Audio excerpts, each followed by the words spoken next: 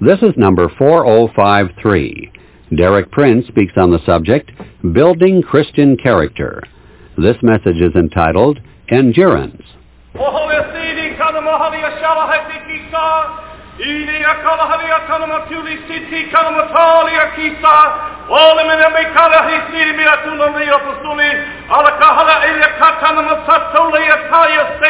Atanama kusani kashala halahia soho, ani mehata kasilia posani mikashana, leia sala halahula hisani mitilia pakishari, mosutu bakupa sutakana halaseya to, ali alahola sana makala heli masulia sayo, ali kashini makalia sata kala ilo sata, lupa kusilia kanama selia tano rio stedi, la hata kusai, alahola masalia pakala pasu, ala makulia shala halahilia sana matanye,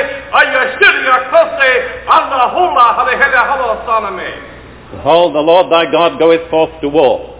The Lord hath drawn the lines of battle. He hath set up his encampment. He hath established his artillery. He hath prepared his engines of war. And the Lord is going to fight the battle for his people. Stand still and see the salvation of God amongst you. For the Lord will watch over you and stretch his wings of protection and mercy, provision and blessing over you, and he will guide you and direct you. He will be with you in the night. He will be with you in the dark and the lonely hour. He will strengthen you and uphold you. He will not suffer your foot to be dashed against the stone. He will uphold you with the angels of his presence, and he will show his might and his glory and his wisdom and his power in the people whom he hath chosen. For he hath determined to manifest himself to all the earth.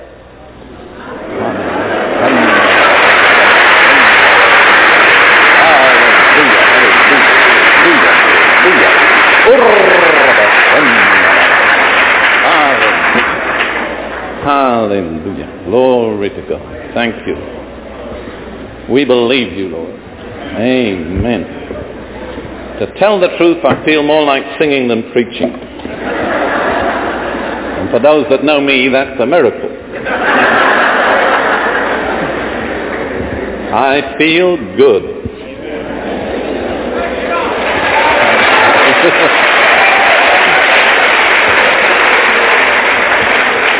Well, I want to speak to you tonight about one single word, and the word is endurance.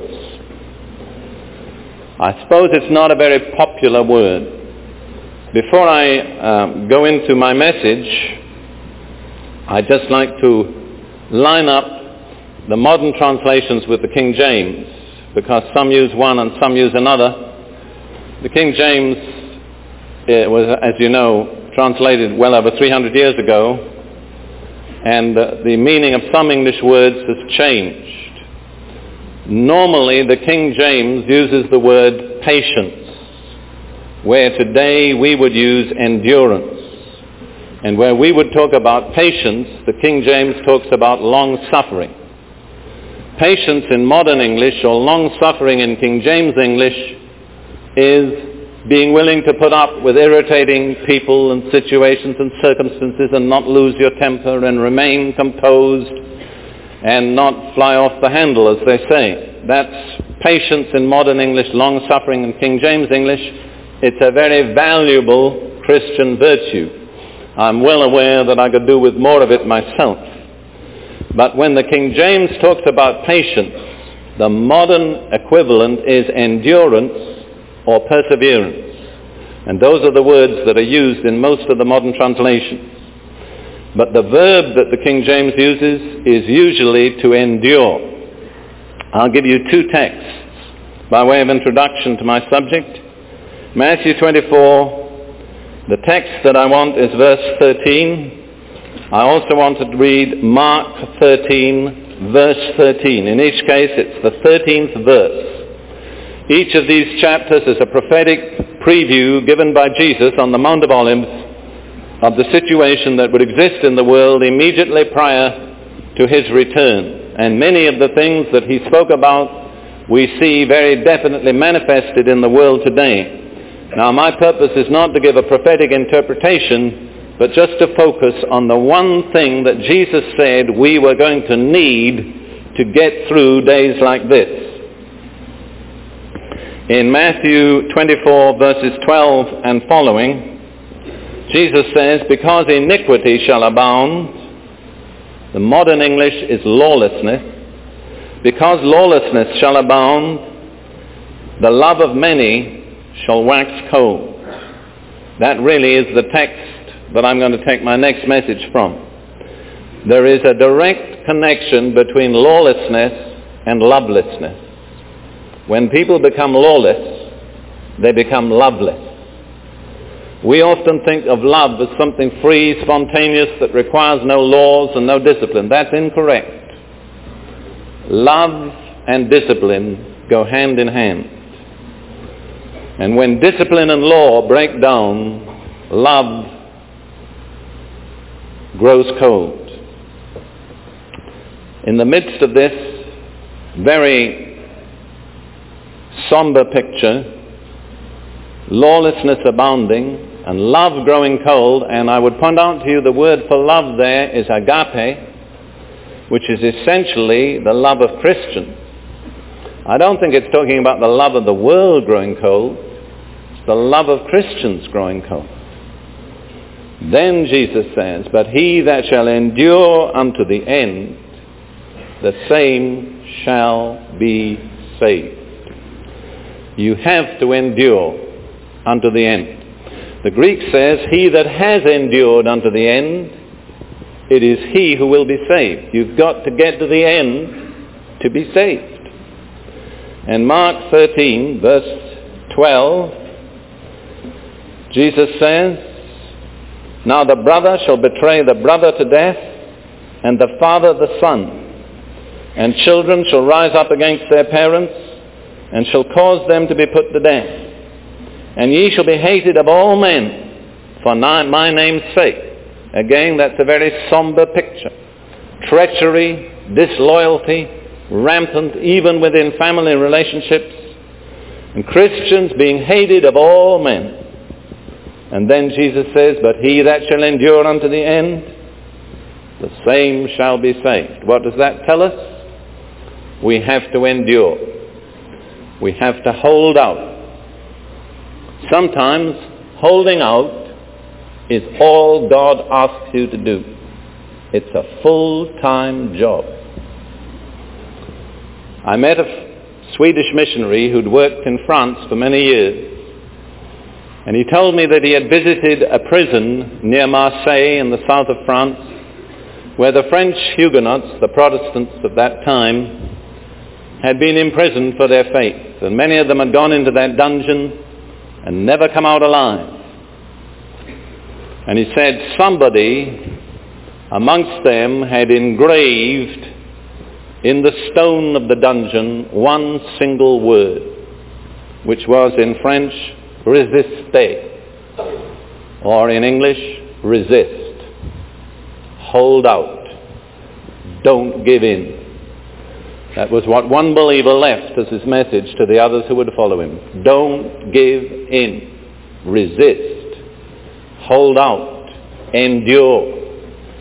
And I really believe that God is speaking those words to us.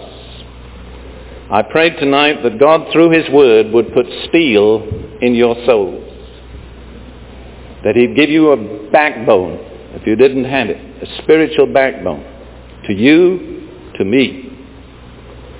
I want to take just a few scriptures about endurance or perseverance and look at them, and then I want to consider the two main things we have to hold out against and some very simple principles on how to achieve endurance.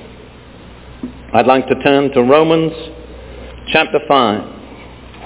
Again, I believe I'll be using this text for my next message also.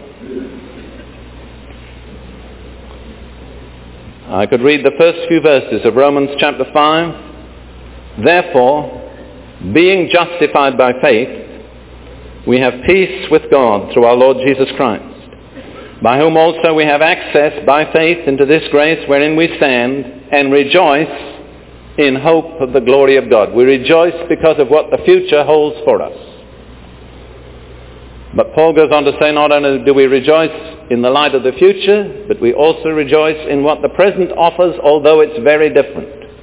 And not only so, but we glory, the same word is used in Greek, rejoice, boast, exult in tribulations also. Why should we exult in tribulation? Because of what tribulation does. Because tribulation worketh patience. And patience, experience. And experience, hope. I particularly like the New American Standard Bible version of that. Tribulation produces perseverance, and perseverance produces proven character. That's really what I'm talking about tonight, character that has stood the test. And the next verse goes on to say, the love of God is shed abroad in our hearts by the Holy Spirit. I could almost preach my next message now, but I won't. But in essence, what I'm going to say is love is a matter of character. It's a matter of character. And what we're talking about tonight is the forming of our characters. All right, we rejoice, we boast, we glory, we exult in tribulation, because tribulation is the only thing that produces perseverance. And perseverance produces proven character. I know men that I've walked with, shared hardship with, opposition, misunderstanding, misrepresentation, even misunderstanding between them and me. But today, for me, their character is proven. I know I can trust them. That's what I'm talking about. In the midst of treachery and lawlessness, I want to know whom I can trust. First of all, I want to be sure that you can trust me. I cannot think of anything that I would desire less than to be found unfaithful to my brothers. I say that in all sincerity. And I'm well aware of the pressures that make us unfaithful to one another. And I'm subjected to probably as many of them as most of you. But I would be horribly ashamed if pressure could make me unfaithful or disloyal to my committed brothers. I can't think of anything worse.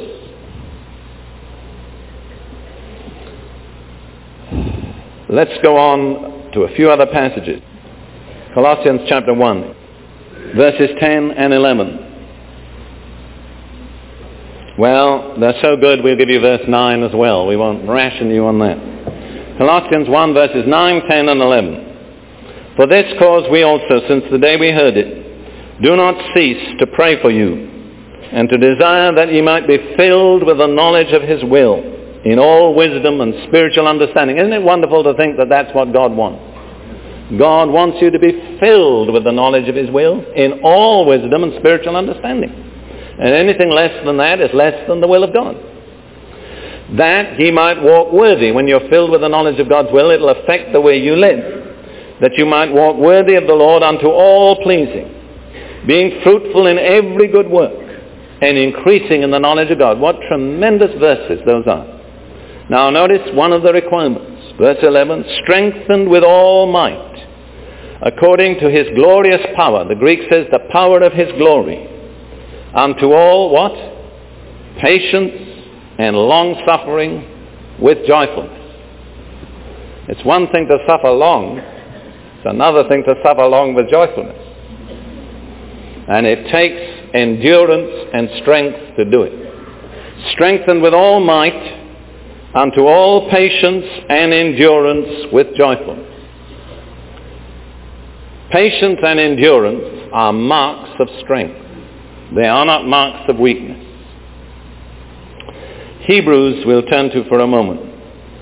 One of the great themes of Hebrews, one of them, is the danger of going back on your profession of faith in Christ. It's a theme that runs persistently through Hebrews. There are 5 distinct passages in Hebrews, one after the other, that warn us of the danger of going back. And they're some of the most solemn words in Scripture.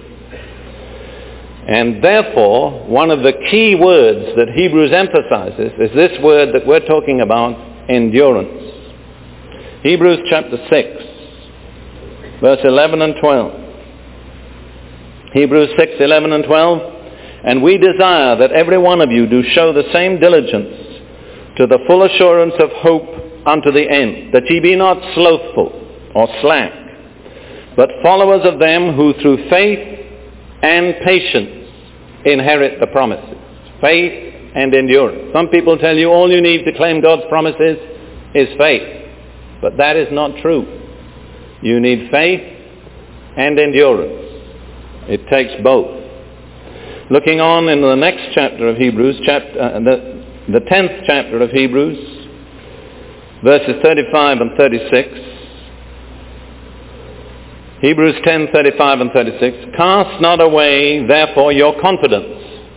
The word means freedom of speech. You talk boldly about Jesus and about what he's done for you and what he's going to do for you. Don't cast away your confidence, which hath great recompense of reward. For ye have need of patience, that after ye have done the will of God, ye might receive the promise. You've done the will of God, but you haven't yet received the promise. What do you need? Endurance. To hold out from the point where you did God's will and claimed the promise to the point where you actually received the promise. Now some people do the will of God and claim the promise, but they don't hold out. And then they say, it didn't work. It doesn't work without endurance. You need faith and endurance. And then in Hebrews, the 12th chapter, some very famous and beautiful words. Wherefore, seeing we also are compassed about with so great a cloud of witnesses, Paul envisages a kind of Olympic Games setting with the race that has to be run.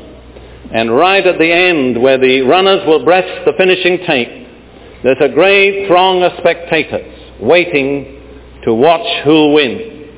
This throng of spectators is all the great saints of the Old Testament who finished their course and are sitting there ready to cheer us from the balconies of heaven. And so Paul says, seeing we have such a great cloud of witnesses surrounding us, let us lay aside every weight. He's talking about running a race. A runner empties his pockets and wears the lightest, most flexible clothing he can. He doesn't carry a single unnecessary ounce of weight. Let us lay aside every weight and the sin which doth so easily beset us. Some things are not sins, but they're weights. They burden you down. They hold you back. They exhaust your strength. You spend too much time and attention on them, you can't run the race. Let us lay aside every weight, the sin which doth so easily beset us, and let us run with what? Patience. The race that is set before us. It's not a sprint. It's not a dash. It's a long, slow race. And the characteristic that's required is endurance. I've seen many people start off the Christian life as if it were a dash.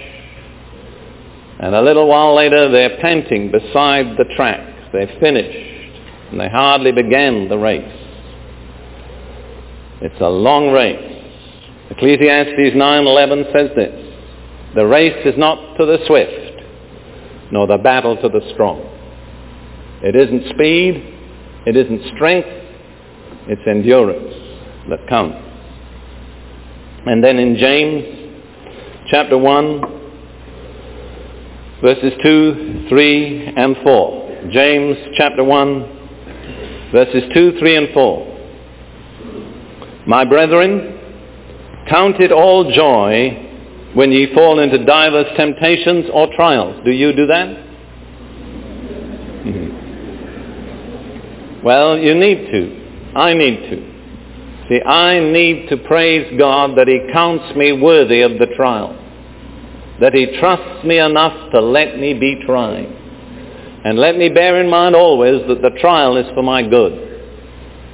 And James explains how it's going to do me good and you good. Knowing this, that the trying of your faith worketh patience, endurance.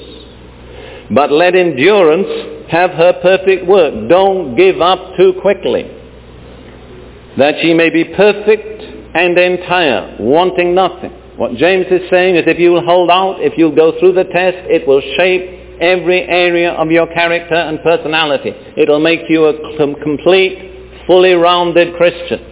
There won't be areas in your character that haven't been dealt with.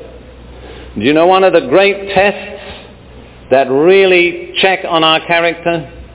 The test of close, committed fellowship. The cell group type, where you meet every week with the same people and not too many of them, and you share your life. And after a little while it becomes uncomfortably clear to you that there are some areas of your life that have never really been dealt with. And when you didn't get too close to people and too intimate, you could cover them up. But when you're exposed week by week to regular, intimate, close fellowship, you've either got to back out or correct your life. I heard Bob Mumford say this. He said, suppose there are 10 areas in our character that need to be checked. He said, you can probably deal with 6 yourself. But the remaining 4, it's going to take other people to put their finger on. And I think that's a pretty good average. If I don't expose myself to others, I can deceive myself about areas of my character. And every time I could be tested, I back out and walk it alone. Somebody said about fellowship, it's like this. Roof off, walls down. Well, we don't mind getting the roof off, because God sees through the roof anyhow. But what about getting the walls down and letting people see? That's the test.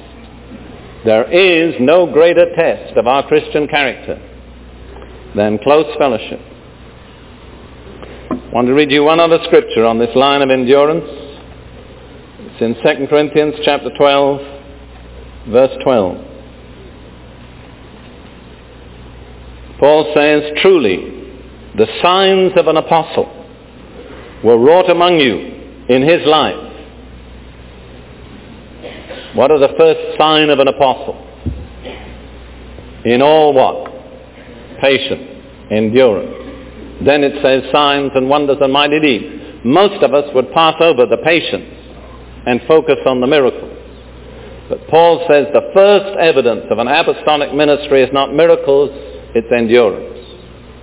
The apostle is the one who hangs out when everybody else gives up. And if you study the life of Paul in the New Testament, you'll find that several times he was the only one. At my first answer, he says, the epistle to the Philippians, all men forsook me. No one stood with me. But he held out. And I'd like to read some words from the second epistle of Paul to Timothy. 2 Timothy chapter 4. This was the last epistle that he wrote, probably just very shortly before his execution by a Roman executioner. He's writing to Timothy. He says in chapter 4, verse 9, do thy diligence to come shortly unto me. For Demas hath forsaken me, having loved this present world. He's departed unto Thessalonica. Crescens to Galatia, Titus to Dalmatia. Only Luke is with me. Right at the end, some of his closest co-workers left him in prison. What did they lack? Endurance. What marked the apostle? Endurance. That comes before the miracles. Some people have miracles but no endurance. Now, what are the kinds of tests that we'll have to go through? I want to offer you one very, very simple outline of the tests. In Matthew the 13th chapter, Jesus tells the well-known parable of the sower who went forth with the seed, and he speaks about the different kind of soil, each representative of a different kind of person who hears the word of God. One fell by the wayside, never entered into the ground, was caught up by the birds. Another fell on rocky ground. Another fell amongst thorns. And he goes on to describe the type of person represented by each kind of soil. I just want to read this. It's very, very simple. There's nothing profound in it. In Matthew chapter 13, beginning at verse 19. When anyone heareth the word of the kingdom, and understandeth it not, then cometh the wicked one, and catcheth away that which was sown in his heart. This is he which received the word by the wayside. It never gained entrance into his life at all. It just lay on the ground until a bird came and picked it up. But he that received the seed into stony places, the same is he that heareth the word, and anon with joy receiveth it. Yet hath he not root in himself, but dureth for a while. For when tribulation or persecution ariseth because of the word, by and by he is offended. Did you notice one little word there? It said when. It didn't say if. It didn't say if persecution and tribulation arise. It says when persecution and tribulation arise. They will arise. Then he goes on, he that received the seed among the thorns is he that heareth the word, and the care of this world and the deceitfulness of riches choke the word, and he becometh unfruitful. Very simply stated, there's two kinds of tests. When it's too hard and when it's too easy. The first one is persecution. The second one is riches. Some people can't stand the persecution. Some people can't stand the prosperity. We have to go through both tests. Some people can make it when they're persecuted. But when God blesses them, and they have a beautiful home and 2 cars and a boat, they get much more wrapped up in the things of this world than in the kingdom of God. There are others who receive the word with joy. They're tremendous. They pop up the first night after they get saved. They've got a testimony. They get baptized in the Holy Spirit, speak in tongues, prophesy. As the saying goes, they're like a house on fire. But 3 months later, you just don't know where they are. Because the moment opposition and trouble came, they just wilted away. They had no root. I'm almost scared when a new Christian starts too quickly. I've seen so many. I'd rather see somebody have a little struggle at the beginning. When I worked as a pastor in London, in those days God was not moving very manifestly in the miraculous. To get one person baptized in the Holy Spirit was a victory. And you know what I observed? For every 10 persons we got baptized in the Spirit, 1 would stand, the rest would fall away. The opposition was so intense in those days. And we didn't see many miracles, but every now and then we saw some outstanding miracles of healing. But you know what stumbled me? They were our worst converts. They basically never amounted to anything. And the people that had to struggle and fight were the ones you could rely on. And that's not logical. And I don't want to discount healing, but for a long while I was not impressed by getting people healed. Because I just seen certain miraculous healings. And the results in the lives of those that were healed were pitifully disappointing. And others who had to struggle every inch of the way stood the test and stand today. So bear in mind, you're going to be tested by tribulation, and you're going to be tested by success. And you've got to hold out through both. Now, just let me give you a few suggestions as to how the Bible teaches that we can achieve endurance. And I would want to make to you 4 suggestions. The first one is that we make a really firm, wholehearted commitment to Jesus Christ without any reservations. And we begin our Christian walk that way. I'd like to give you just 2 scriptures, both of them describing from the book of Acts how the ministers of the Lord spoke to new converts. Acts chapter 11 and verse 23. Acts 11:23. It speaks about Barnabas coming to a group of new Christians in the city of Antioch in Syria. And it says, when he came and had seen the grace of God, he was glad and exhorted them all that with purpose of heart they would cleave unto the Lord. Purpose of heart, I think, is the key phrase. You really make your mind up that you are going to stick with the Lord regardless. No matter who does, who doesn't. If your friends don't, you will. If your family don't, you will. That's purpose of heart. You're going to stick to God.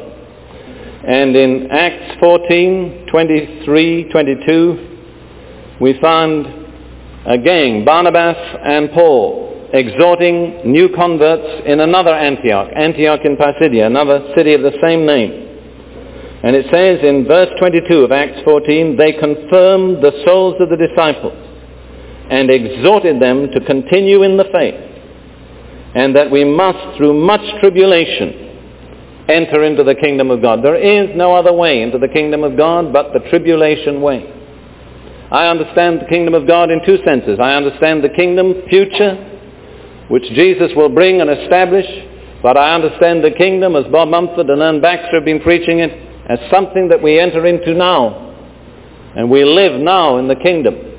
But I will tell you that it's through much tribulation that you come into kingdom living. You'll be subjected to pressure in every area of your life. And you say, why does it happen to me? The answer is God's preparing you for the kingdom. And we owe it to people when they come to the Lord to warn them that if they're going to move into the kingdom, it'll be through tribulation and opposition. I think it's unfair to tell new converts, now you've come to Jesus, all your problems are solved. Because it certainly won't work that way. In fact, you'll have problems you never knew existed before. All right. What's the second principle of enduring? I'd like to read to you one of my favorite passages of Scripture from Hebrews chapter 11. Hebrews, the 11th chapter, and the 27th verse. It's speaking about Moses. You know that Moses grew up in Egypt, was destined to inherit the throne as the son of Pharaoh's daughter, had education, wealth, social privilege, everything that the world could offer. And at the age of 40, he turned his back on it, fled from Egypt, and spent the next 40 years looking after a few sheep in the backside of the desert. That's a test of character. And in the 27th verse of Hebrews 11, I believe the secret is laid bare. By faith, he, Moses, forsook Egypt, not fearing the wrath of the king, for he endured. How?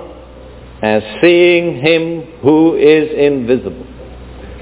That, I believe, is really the essence of enduring. It's seeing him who is invisible. How do you see that which is invisible?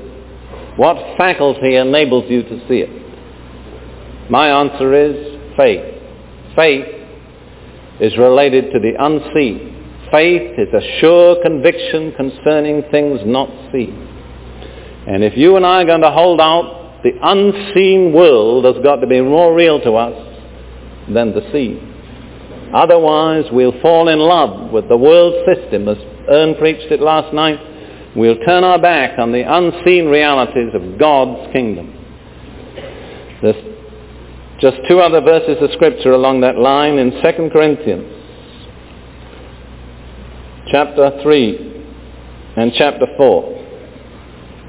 It's remarkable, but the last two verses of each of these chapters, both of them numbered 17 and 18, are almost exactly parallel in their thoughts. 2 Corinthians chapter 3, verses 17 and 18.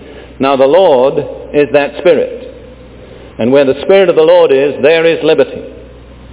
But we all, with unveiled face, beholding as in a mirror the glory of the Lord, are continually being changed into the same image from glory to glory, even by the Lord the Spirit.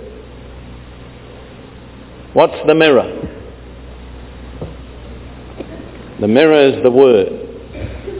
The Bible says, while we look in the mirror, the Holy Spirit reveals to us the glory of the Lord, and we're changed into the likeness of what we see.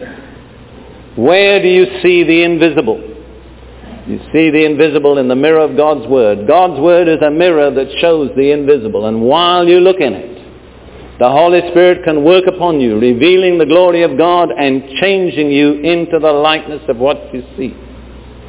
And then coming back to the same theme in the last two verses of the next chapter, the 4th chapter of 2 Corinthians, Paul says, "For our light affliction, which is but for a moment." And when you think what he went through, that should make you pause before you complain about your affliction. Beaten 4 times, stoned once, shipwrecked twice, left to die in hunger, thirst, nakedness, peril. And he says, our light affliction, which is but for a moment, worketh for us a far more exceeding and eternal weight of glory. While what?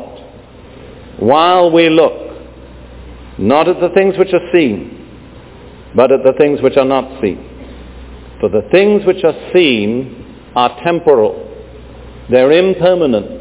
They're not truly real. They don't last. They look glamorous, seductive, tremendous, exciting, thrilling. But they're not permanent. The things which are not seen are eternal. Years ago, about 20 years ago, in London, we had living with us the daughter of the pastor of one of the largest Pentecostal churches in Sweden. She stayed with us about 2 or 3 months learning English. And I taught her English. A very beautiful, talented girl with a lovely singing voice.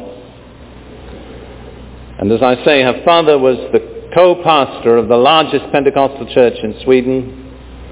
And she'd grown up in a very strict Pentecostal environment. A very good church, but strict, somewhat legalistic. You mustn't go here, you mustn't do this, you mustn't do that. The type of thing that many of us have been through. And she grew up to the age of about 14. She herself told us this story. But at school, she was listening to what all her friends at school were talking about, all the pleasures of the theater and dancing and things like that. And she became more and more interested. So one day she went to her father and she said, "Father, I want to thank you for the care that you've given me, the way you've trained me and brought me up. But I want to tell you that from now on, I want to go another way." She said, "I want to find out what the world has to offer." She said, "I hear all my friends talking about it," and she said, "I want to find out for myself." And her father, who was a wise man, said, "Barbara, your mother and I will pray for you." He didn't argue, didn't say it's wrong. He said, "We'll pray." That night, and I can remember this vividly, every word. She said, "I had the most vivid dream of my life." She said, "In this dream I saw 2 cities. And one was like Stockholm, which is a big modern city, if you've ever been there. Beautiful city." She said it was just filled with neon lights, flashing and glittering everywhere. She said then there was another city across a kind of valley which had a different kind of light. It didn't flash, it didn't glitter, but it was steady and calm.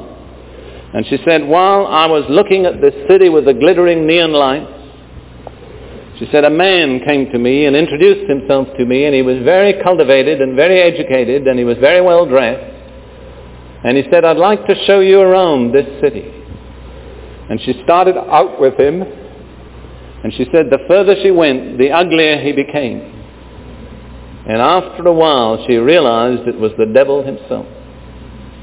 And as she stopped there in horror, all the lights in this neon city began to go out, one by one by one, until the city was in total darkness. She turned and looked across at the other city, and it was as bright and as clear as it had always been. Next day she went to her father and said, "Daddy, I'm coming to church with you." She was a wise girl. She listened when the Lord spoke.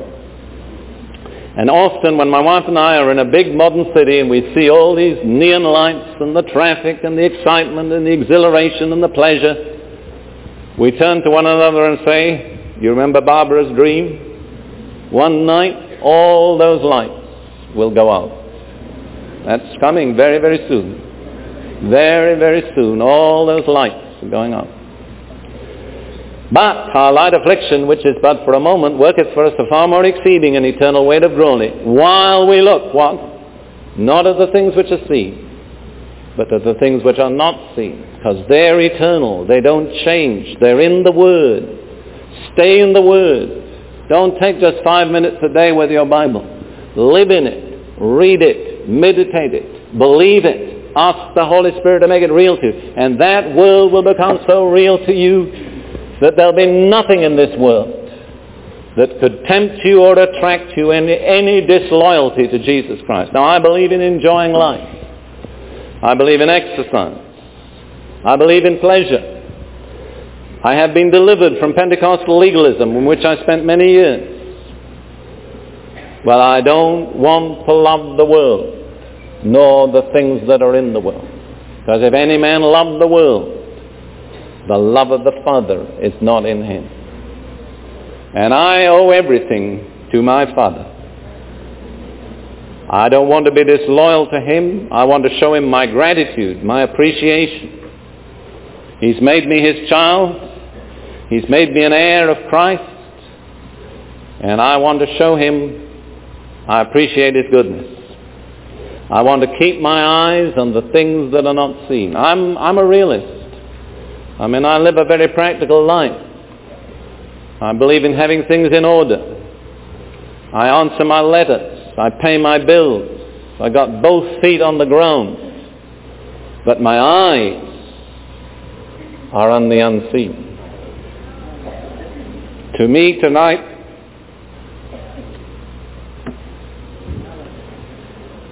there's just a very, very thin veil between me and eternity. I don't know just when I'll be leaving. I don't anticipate going immediately, but could be nearer than seems probable. I don't know whether you've ever heard that very simple old song that says, sometimes I grow homesick for heaven. Well, I really do. And yet I'm not complaining about earth. God has treated me better than I've ever could have hoped or deserved. But there is something beyond time. And we can live in eternity now.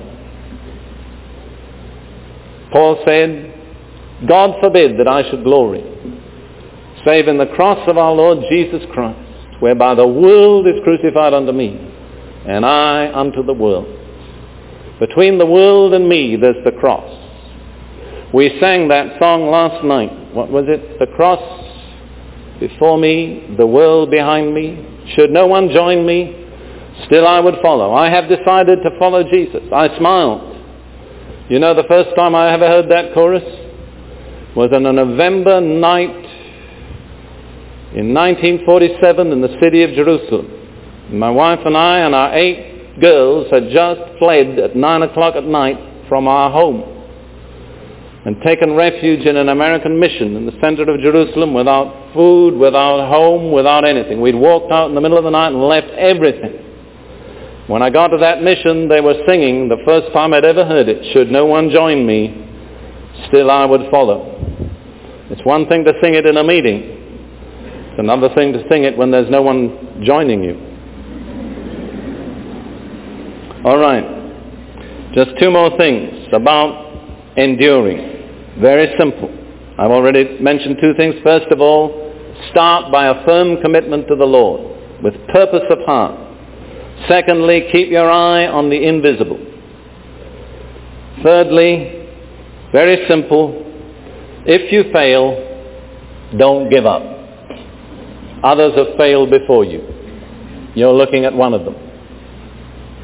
That's one of the devil's cleverest tricks, is to say you're a failure. You might as well give up. God's given up with you. Don't believe him. He's a liar. Let me give you 2 scriptures. One is in Psalm 37. Psalm 37. verses, I think, 23 and 24. The steps of a good man are ordered by the Lord, and he delighteth in his way. Though he fall, he shall not be utterly cast down, for the Lord upholdeth him with his hand. Have you ever fallen? Well, remember, you'll not be utterly cast down, because the Lord still got your hand. You know how David knew that? Because he'd fallen. Fallen terribly. Fallen tragically. Committed adultery. Procured the death of the man whose wife he'd stolen. And yet God forgave and restored David. So David said, even if you fall, don't give up. God will pick you up. And then there was another man in the New Testament who fell too. His name was Peter. And I just want to read you 2 verses that Jesus spoke to Peter, knowing that Peter was going to deny him 3 times.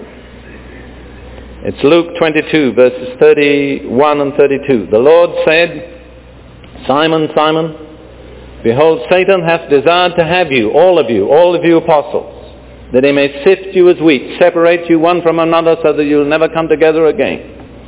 But I have prayed for thee, that thy faith fail not. What a depth there is in that. He didn't pray that he wouldn't deny him. That even though you deny me, I'm praying your faith won't fail. You'll fall, but you'll get up again. If his faith had failed, then there would have been no way back. So if you fall, just stretch out your hand and let the Lord pick you up, and don't give up, as the Lord hasn't given up on you. The last thing I want to say, and only take a moment, about how to endure is this. Remember the prize giving. Not all the issues of life are settled now. There are some things that remain for the future. And I'd like to go back to the words of Paul written from that jail to Timothy, 2 Timothy, chapter 4, verses 7 and 8. 2 Timothy chapter 4, verses 7 and 8. I have fought a good fight. I have finished my course. I have kept the faith. You know, I believe those 3 things go together. I believe if you're going to keep the faith, you'll have to fight the fight. I believe faith is a fight. You can't escape the fight and keep the faith. If you're going to finish your course, you've got to fight the fight. Paul said, I've done all 3. I've finished the course, I've fought the fight, I've kept the faith. Then he said, from now on, I'm waiting for the prize giving. From henceforth there is laid up for me a crown of righteousness, a laurel wreath, the victor's crown, which the Lord, the righteous judge, shall give me in that day.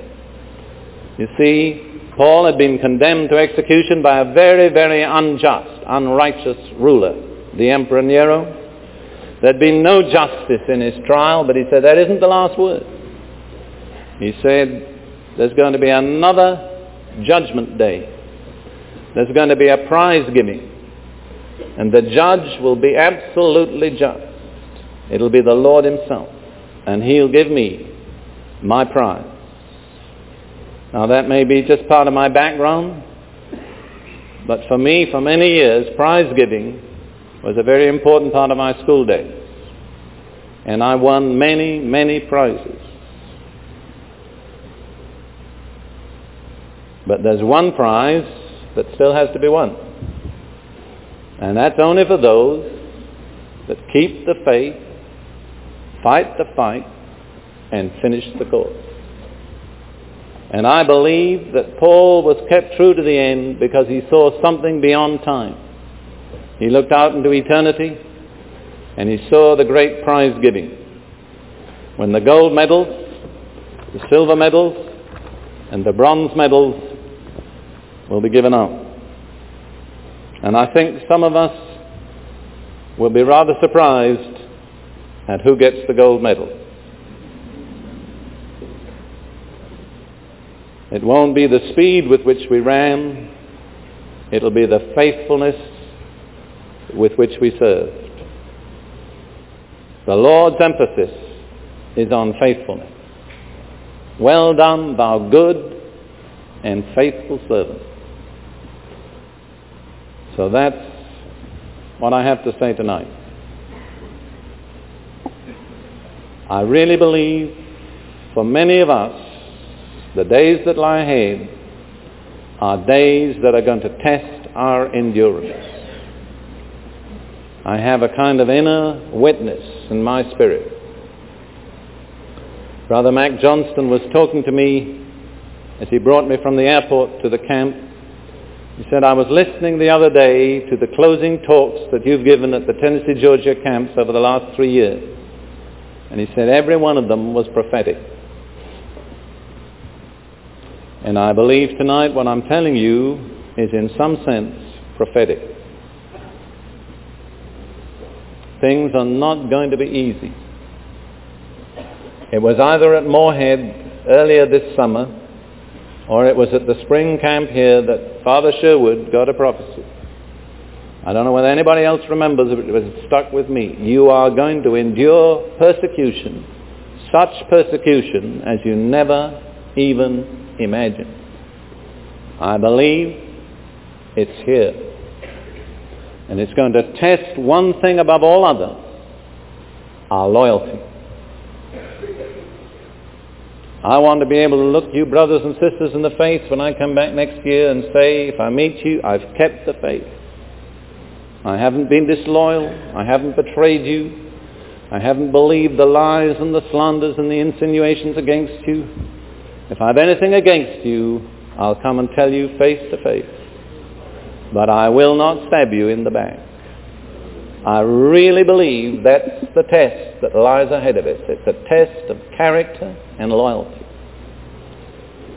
And if you'll stand the test, glory to God, you'll come out like gold that's been tried in the furnace. Bless the Lord. Let's stand to our feet and worship God. Brother Bob, come and sing that one again, just for me. Nobody else wants it, but I do. He paid a debt he did not owe. I owed a debt I could not pay. I needed someone to wash my sins away. And now I sing a brand new song, Amazing Grace. Christ Jesus paid the debt that I could never pay. He paid a debt he did not owe. I owed a debt I could not pay. I needed someone to wash my sins away. And now I sing a brand new song, Amazing Grace. Christ Jesus paid the debt that I could never pay. He paid a debt he did not owe. I owed a debt I could not pay. I needed... For more great teaching from Derek Prince, tune in to Derek Prince Legacy Radio on a station in your area. Or you can listen online anytime at derekprince.org.